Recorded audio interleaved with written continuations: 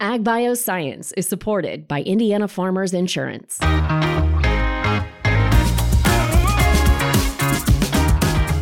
This is Agbioscience. Welcome, and thanks for joining. I'm Mitch Frazier, CEO of Agrinovus Indiana, and this is the podcast where we explore all things agbioscience, the people, the products, and innovations across food, animal health, plant science, and ag tech.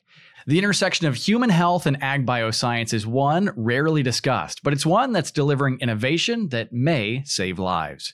Today's guest is a longtime human health leader who is turning to agbioscience to develop a solution that could transform the way doctors care for patients with chronic, traumatic, or surgical wounds. Welcome, Andy Eibling, President and CEO of GeniPhys. Andy, welcome to Agbioscience. Thanks, Mitch. It's great to be here. We are glad you're here. This intersection of human health and agbioscience just holds tremendous opportunity.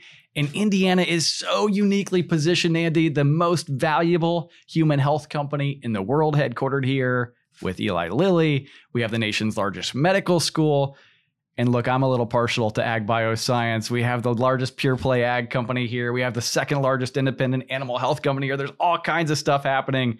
Before we dig into this world collision, Andy, we got to learn more about the innovation you and your team are creating and your journey. Let's start there. Your journey is one that I think is just phenomenal, super interesting.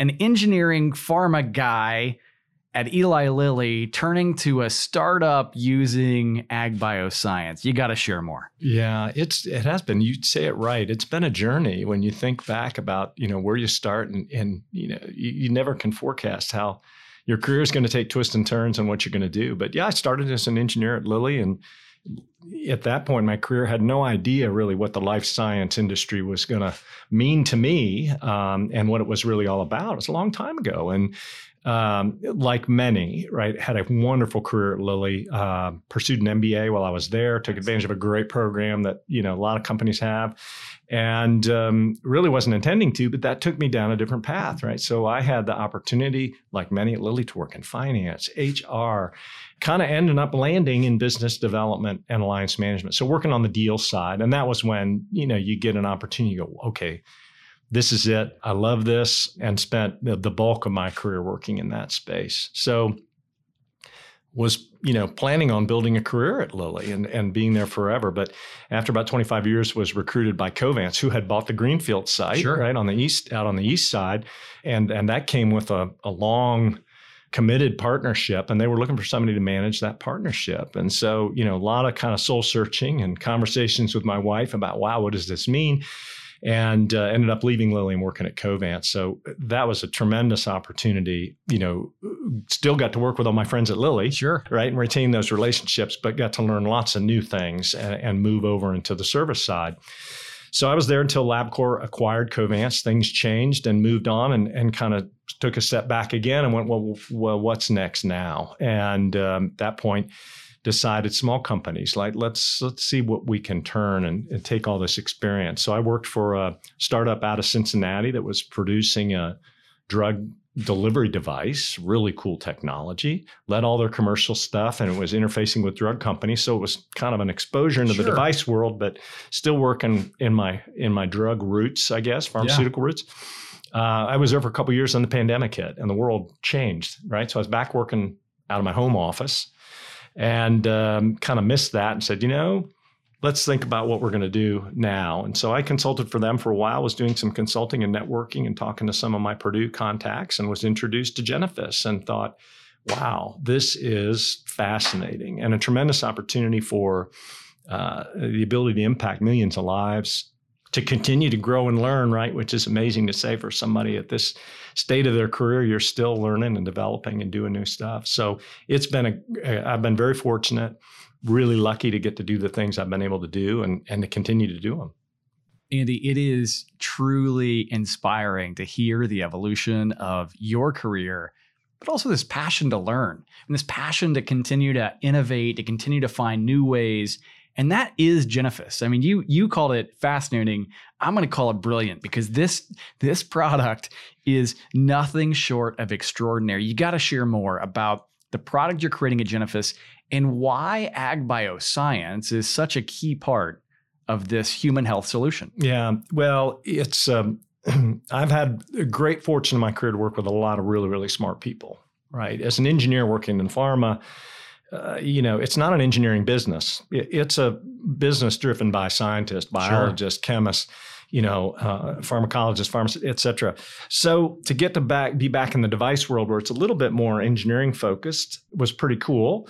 And then to be, introduced to Dr. Sherry Harbin. So Sherry's the founder of GeniPhys. She's without a doubt the brains behind the outfit, right? And when you talk about passion and brilliance, Sherry brings that every day. And when she's introduced to investors, potential investors, right, they latch on to not only the idea of what she's doing, but the passion she's got, right? Because you've got to have that in a startup. You've got to believe, you've got to be determined, and she's done that. And Sherry is on faculty at Purdue. She's in the biomedical engineering school.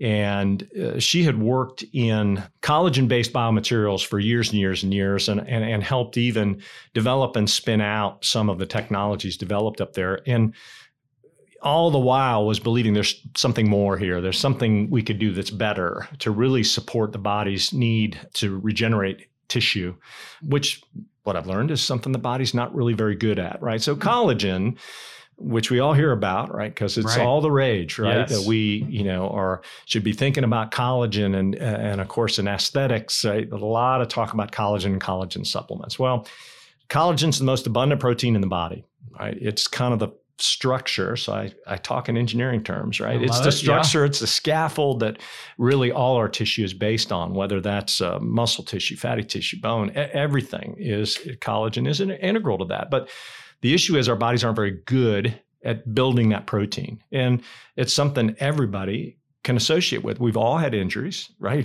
Starting with skinned knees when you're a kid, all the way to, maybe traumatic injuries, unfortunately for people, chronic non-healing injuries, surgical wounds, right? And so we all see how the body does or doesn't heal itself effectively. We see the scarring, we see the fibrosis. So what Sherry was working on and what she's done is isolate that collagen protein, starting with a natural material. So that ties us back to the ag piece, right? So it's an animal sourced product. And we isolate that collagen molecule that retains the polymerization capabilities of natural collagen. Well, what does that mean, right?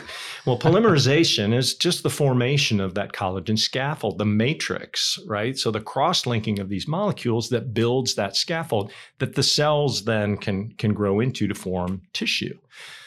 Really cool and fascinating. So she's taken what the body does naturally and inefficiently inside the body to build collagen and collagen scaffold, taken it outside the body and recreated it.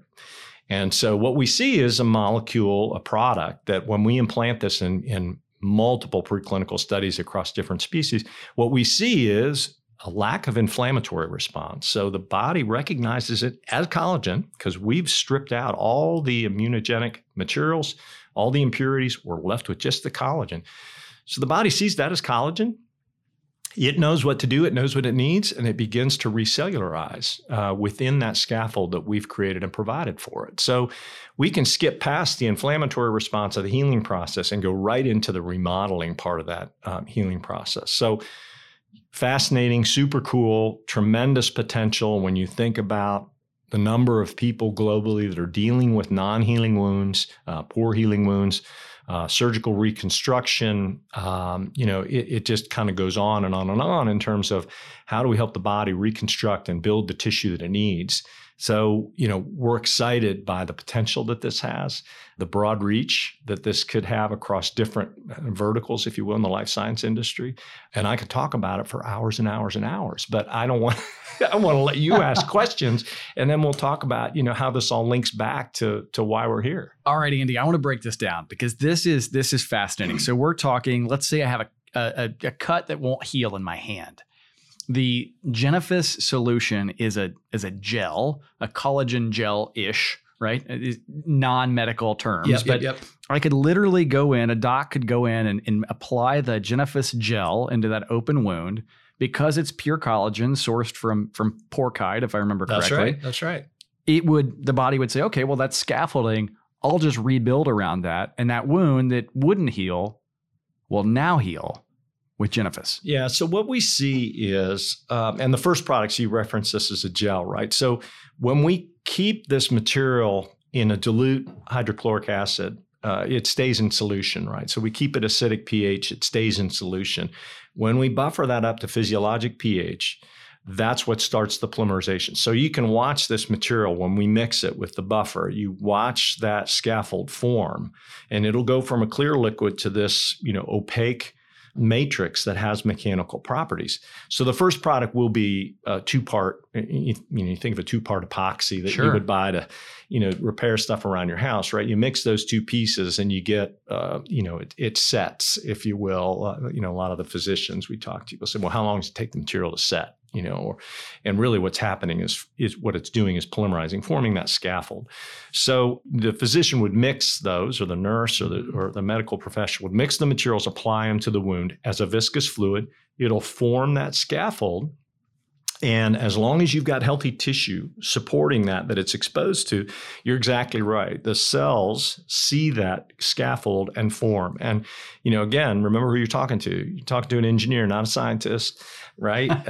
That can explain the cellular mechanisms of what's happening there. But, in lay terms, as you talk about, that's what's happening. You're seeing that growth, the cells that see that and start to grow into that scaffold, whether it's the epithelialization across the top of the skin or underneath. And this can happen in implanted materials. So we've simulated lumpectomy in breast cancer patients in pigs, right? So you would remove the tumor, mix our material, inject it into that void that's been created, right? Because you've taken all that tissue out. And the surgeon just closes that wound up. And as that material flows into the wound and conforms to the geometry that's been created of the wound, then it forms a scaffold. What we saw is in 16 weeks, that scaffold had completely recellularized. So it persists, it stays, it isn't attacked and broken down like other collagen-based products, because that's the predominant use in wound care reconstruction, are collagen-based materials, decellularized tissue matrices. So this is a huge industry in the animal source products world. So whether they're bovine materials, porcine materials, even human tissue, right, is used here and decellularized to the point where they try and get all the immune pieces out, but they want to keep that structure. Well, we've kind of gone further than that. So that's what Sherry's done and how it really can drive it. We talk about paradigm shifts. This could be a paradigm shift. It is giant, Andy. We're going to take a quick break and dig deep into what's ahead for Genesis. We'll be right back. Agbioscience is supported by Indiana Farmers Insurance. Whether your farm is your business, your hobby, or your passion, you and your farm are one of a kind. Each is unique and requires just the right insurance coverage options. Indiana Farmers Insurance has been protecting farmers for more than 145 years, and together with your local independent insurance agent, today we deliver insurance solutions for your farm, business, home, and vehicles.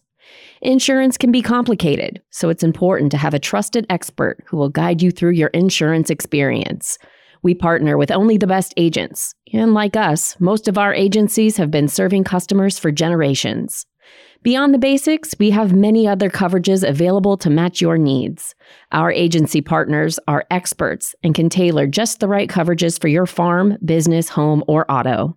Come visit us at indianafarmers.com and discover why Indiana Farmers Insurance is the right choice for you. We're proud supporters of agbioscience, and we're here to help you protect what matters most. Welcome back to Agbioscience. Andy Eibling, President and CEO of GeniPhys, joins us. Andy, this is just incredible technology. Let's dig into the source. We talk about this intersectionality between human health and agbioscience. We've talked about the collagen matrix that GeniPhys creates.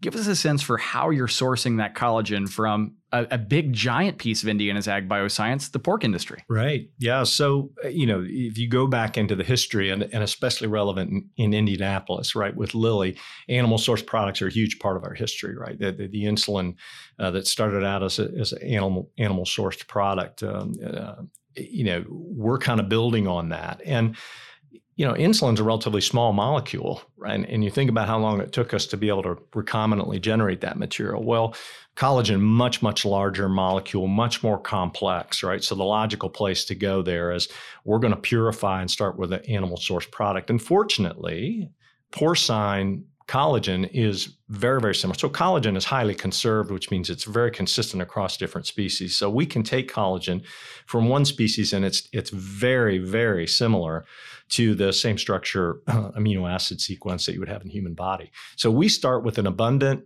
source of type 1 collagen. Type 1 is the most predominant form of collagen in the human body, and that is porcine dermis, so pig hides. Readily available, easy to source this material. We start with those hides and go through a relatively straightforward purification extraction process to where we pull that, get all the extraneous materials out, and are left with just the collagen molecule.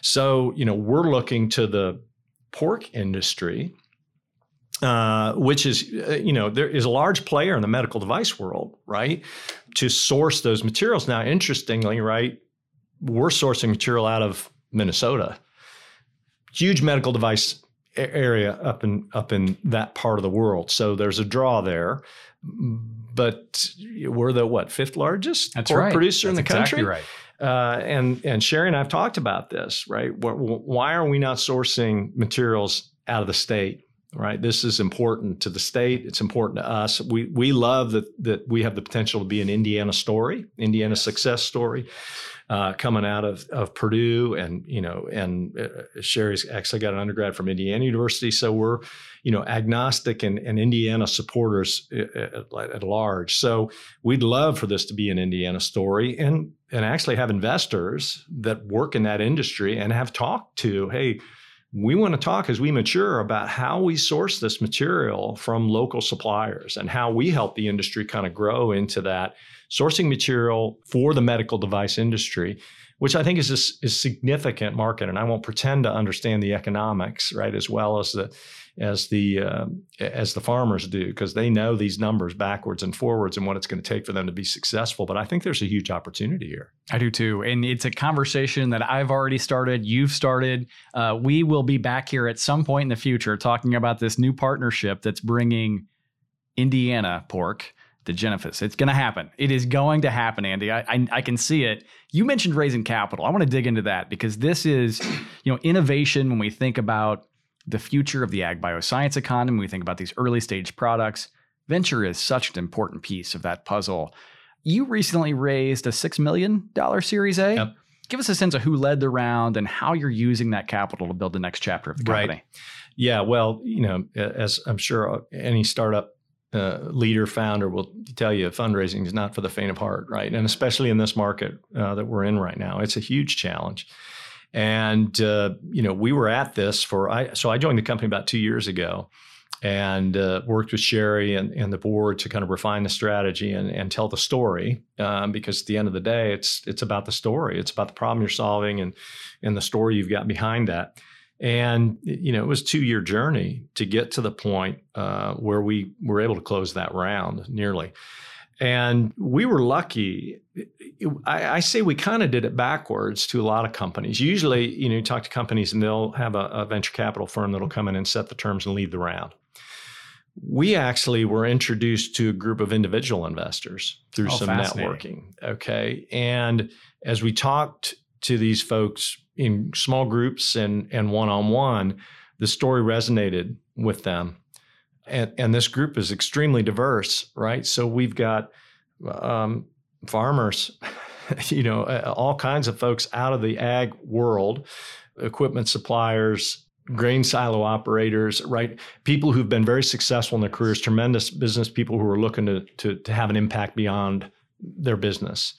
Physicians, all right? So we have plastic physicians, general surgeons, podiatrists, orthopedics, that have chosen to invest with us. So we led that core with individuals. So we negotiated the terms around the investment and worked with them. That got us to our first close, which was about $4.35 million in the fall of last year, and then worked to support the rest of the round. And so had great discussions with Elevate Ventures here in town, and brought in Pier 70 Ventures, a new fund that was being started up. So they're actually out of Seattle and now creating a fund based in Indiana, the Impact Fund.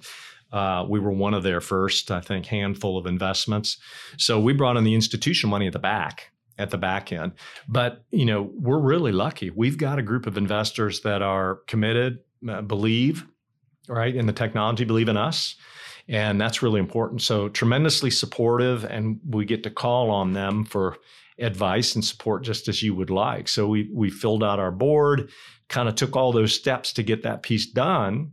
And then to your follow-up, so, kind of now what? Now what do you do? Well, you spend all this time fundraising, thinking about when you've done that, what plans, you're going to have and how you're going to use those funds. And then all of a sudden the switch flips and you get done with all the administrative tasks of closing the round. And now okay, it's time to execute. Now we've got to execute on our plan.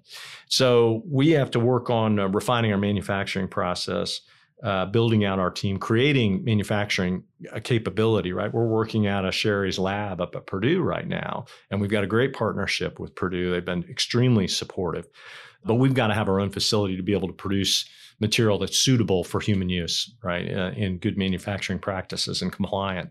So we've started that process. We've acquired a facility in Indianapolis that we're building out.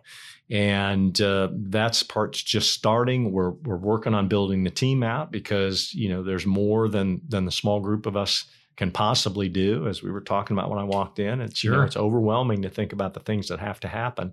But when you recenter on, but this is what we're about and this is what we're trying to deliver, that's what keeps you focused and keeps you going. No doubt. And there is no question whether this technology has the potential to affect lives. In some cases, likely save lives. I mean, it has to be this magnetic pull, to your point. Now that the capital is in the bank and you can go execute, you can go deploy capital, it's a big deal. Yeah, it's a really big deal, right? And when I look at Sherry and founders like Sherry, right, that have spent their careers innovating and researching and developing because of this belief that they can do something good and create something better than exists today. And then you come in with a group of investors and as a CEO, as a steward of that, right? Now I've got to make sure that we deliver on her behalf, right? We've got to take what she's done and get it out there to patients. And that's what we talk about is we're focused on, until we get this therapy in physicians' hands being utilized with patients, we haven't gotten there yet. So that's where we want to get. That's what we're literally racing towards as quickly as we possibly can, because we believe it can really have a massive impact. Well, we look forward to keeping in touch, Andy, and really staying our finger on the pulse and making sure we get that connection to pork. That's going to happen. He is Andy Eibling. He's president and CEO of GeniPhys. Andy, really, sincerely, thanks for spending time with us. Thank you. Appreciate the opportunity, and thanks for listening. Of course, and thank you for tuning into Agbioscience. You can get the latest Agbioscience news and insights from discussions just like this by subscribing wherever you listen to podcasts. And while there, you can access our entire library and give us a review. Don't forget, you can always learn more online at agrinovusindiana.com. On behalf of the entire Agrinovus team, I'm Mitch Frazier. So thanks for listening. We look forward to seeing you real soon.